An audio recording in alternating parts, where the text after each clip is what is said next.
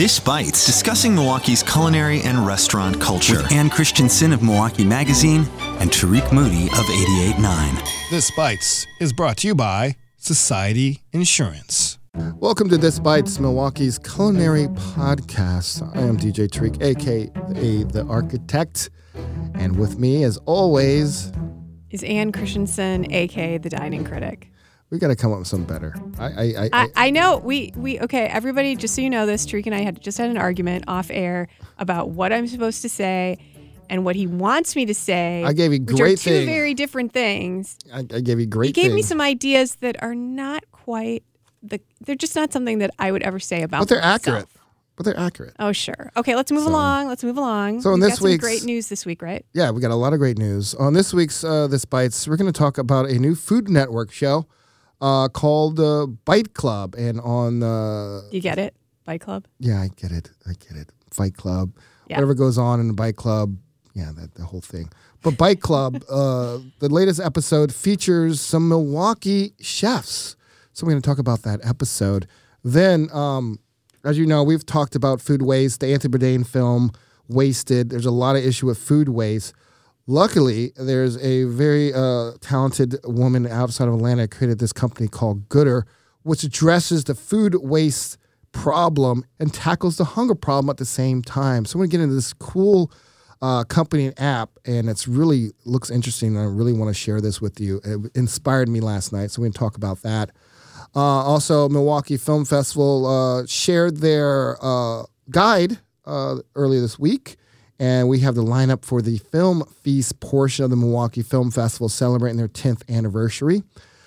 Also, as far as events, the return of Octopus Fest, Festival del Pulpo, and then a grand opening of a chicken wing joint. We're going to get into that as well for this week's edition of This Bites.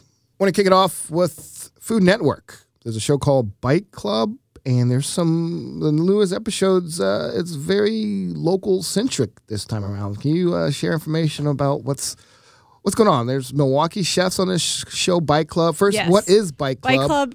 And then Yeah. who from Milwaukee is on that show? Okay. I'm on it.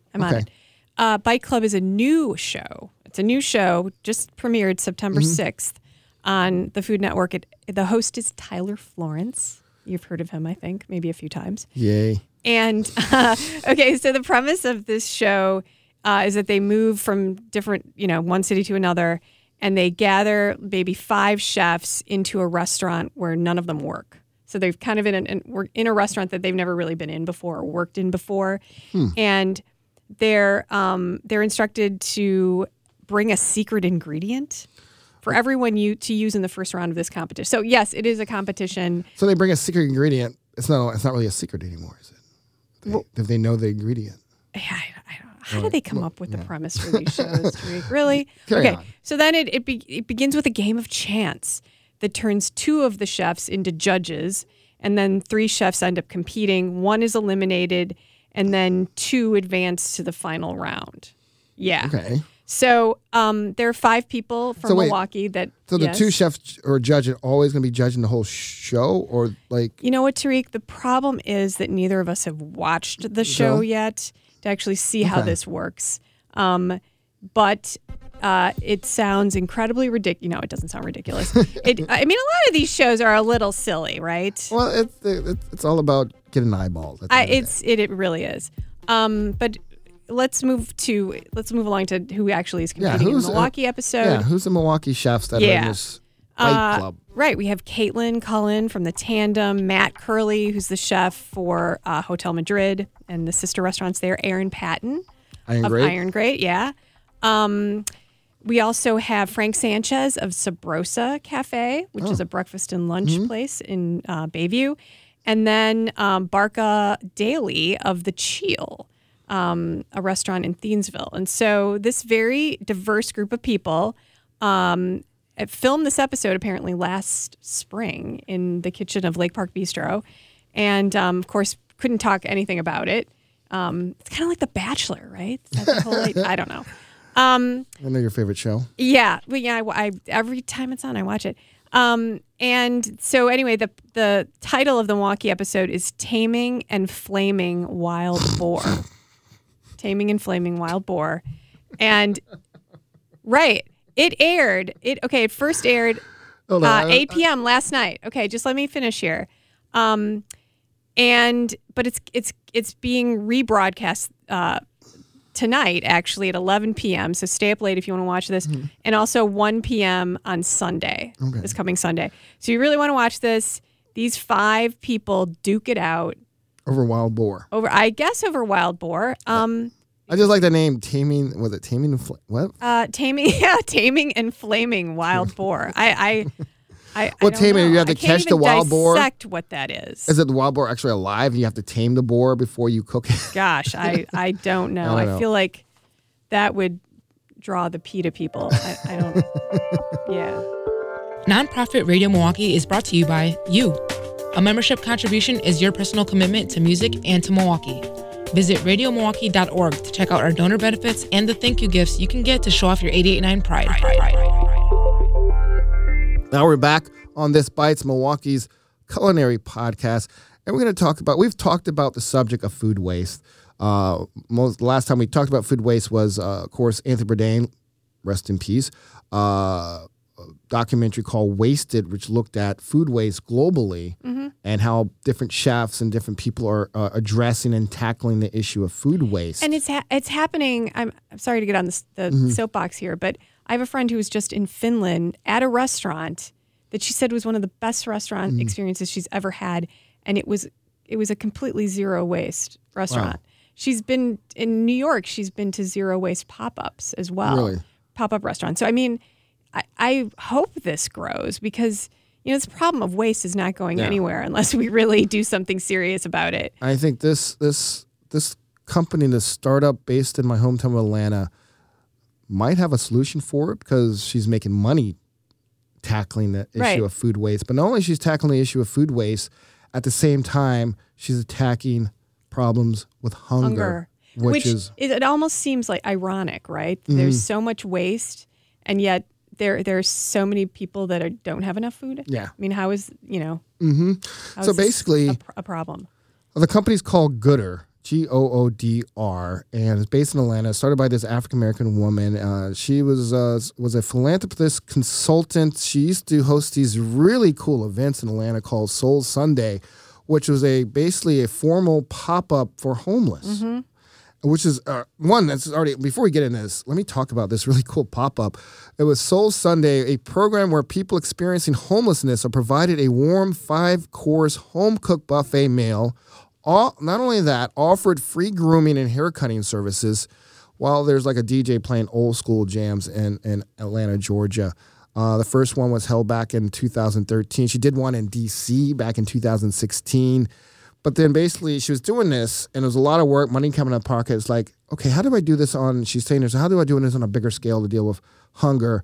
And then she was looking at the issue of food waste. She discovered all these interesting facts, like there's 35 million tons of food that is thrown out a year of food, good food. And is that estimated nationally? I think that's nationally, yes. Okay. And that's basically $165 billion worth of food each year. Which you got that report from the National Resource Defense Council. The cost of to taxpayers, us, people like us, listen to this. This is you coming out of your wallet. Food waste, $1.3 billion per year. And then on top of that, imagine all that food waste and knowing that 1 out of 7 people go hungry every day. Especially in a low-income communities, especially African-American and Latino children, that number drops down to 1 in 3. Yeah, it's even more shocking. And then you add the fact that organizations that try to tackle this are cutting budgets. They're not getting the same amount of donations. It's ridiculous. She couldn't understand that. And I remember I saw a video of her talking about, like, it's amazing we have a country where we're testing self-driving cars and we can't figure out how to feed people. Right. So she said, you know what? I'm going to do something about it instead of complaining. So she created this company called Goodr, Goodr, which basically is a company, basically is an app that helps with food waste. So she develops an app where her clients are like restaurants or big companies or that have a lot of food and catering. and basically finds a way to basically collect that food and deliver it to people who need it the most. And basically, because when you think about it, these restaurants are restaurants that have this surplus of food or that they have at the end of the day or whatever. They don't know what to do with it. I mean, you have to kind of figure out, well, what do I do with this? And not only find the best place for it to go and the method to actually transport it and get it there. I mean, it takes some sort of thought process and organization to figure that out. Because basically, she said it's not about a lack of food or other issues. The main issue why this doesn't happen is all about logistics. Logistics, exactly. And so basically, her service, Gooder, provides an end-to-end solution for business to achieve zero waste, save money, because a lot of when you donate food and stuff, that's a tax write-off. And that could be a lot of money for a restaurant to save. And she empowers their community through the donation of edible food. Their platform provides logistics, analytics that these companies, restaurants can know what impact they have, and security for business to earn valuable deductions and take control of their food waste. It's very interesting. And another thing that she brought up is when she was doing this project, she was realizing that most restaurants are scared for liability. But back in 1996, President Clinton, the Clinton administration, passed the Good Samaritan Act, which basically allowed restaurants to donate surplus food without liability. And the sad thing is a lot of restaurants don't even know about this act. So she's also educating these restaurants about the act. The company basically generates about $30,000 in revenue a month. So you're making money off of tackling food waste. So people say there's no money in profits in doing this. There is. She's estimated to save clients well over $2.5 million. Some of her clients include the world's largest, busiest airport, Atlanta Hartsfield Airport. Basically, she is trying to become the premier player in the food waste management kind of industry, which is estimated value of $782 billion a year. So, and she's doing a very interesting business model. I know one of her goals is, I was looking at her Facebook, is to, since the Super Bowl is being hosted in Atlanta this year, is to, I don't know if she has a plan out there, but I saw a picture to make a goal, Super Bowl food waste, zero food waste at the Super Bowl this year. That's her challenge. So it's a really interesting app. Definitely look her up. Her name is Jasmine Crow. It's a really promising thing, and I think restaurants here in Milwaukee and even big corporations that do a lot with food, like food catering, should look her up and try to bring her business model here, because I think it's a very promising model, and it looks very interesting. She's gotten written up in the Huffington Post. She was featured on CNBC. It's a strong business model. They call this kind of thing a social good entrepreneur, where you're doing good, but still you can compensate it well for doing good. I would love it if she came up here and spoke. I might try to do that next year, actually. I'm thinking about it because some people know I do this 889 Labs thing, so I'm planning out next year's, and she's on the short list for guest speakers. Good. So definitely look it up. Gooder is the name, Goodr. It's amazing things going down. That's a really brilliant app, and I can see this taking off if it's done well. Next up, we were talking about the Milwaukee Film Festival just dropped their guide. They're celebrating 10 years. And a few years ago, they started this new series called Film Feast. And we have the films that will be highlighted at this year's film festival. Starting it off with a really interesting documentary about beer and the growth of the craft beer industry called Brewmaster. It's a fun and hoppy documentary that feels like it was brewed just for Milwaukee, as it described. Brewmaster documents the incredible rise of the brewing industry in recent years. Next up is The Cake Maker, young German bake, which is basically it's a fictional film. It's an Israel-German film, came out in 2017. A young German baker, Thomas, engages in a closeted love affair with Oren, a married Israeli man. So it's kind of a romantic film revolving around cakes. Cake, yeah. The other film is interesting, Chef Flynn, which deals with the chef at the age of 12. Right. And he hosted supper clubs, is looking ahead of his life, and he opened up his first pop-up restaurant in New York. So it looks at the journey of this young chef. I remember Flynn. reading about this kid. Yeah. It's an amazing story. I'm really excited about seeing the Canadian documentary, The Heat, A Kitchen Revolution, which is a documentary about the Me Too movement. Obviously, we've heard a lot about women in kitchens and some of the things they've had to deal with in traditionally male-dominated industries. So that is a movie that's about women in the kitchen. There's also a movie called Michelin Stars, Tales from the Kitchen.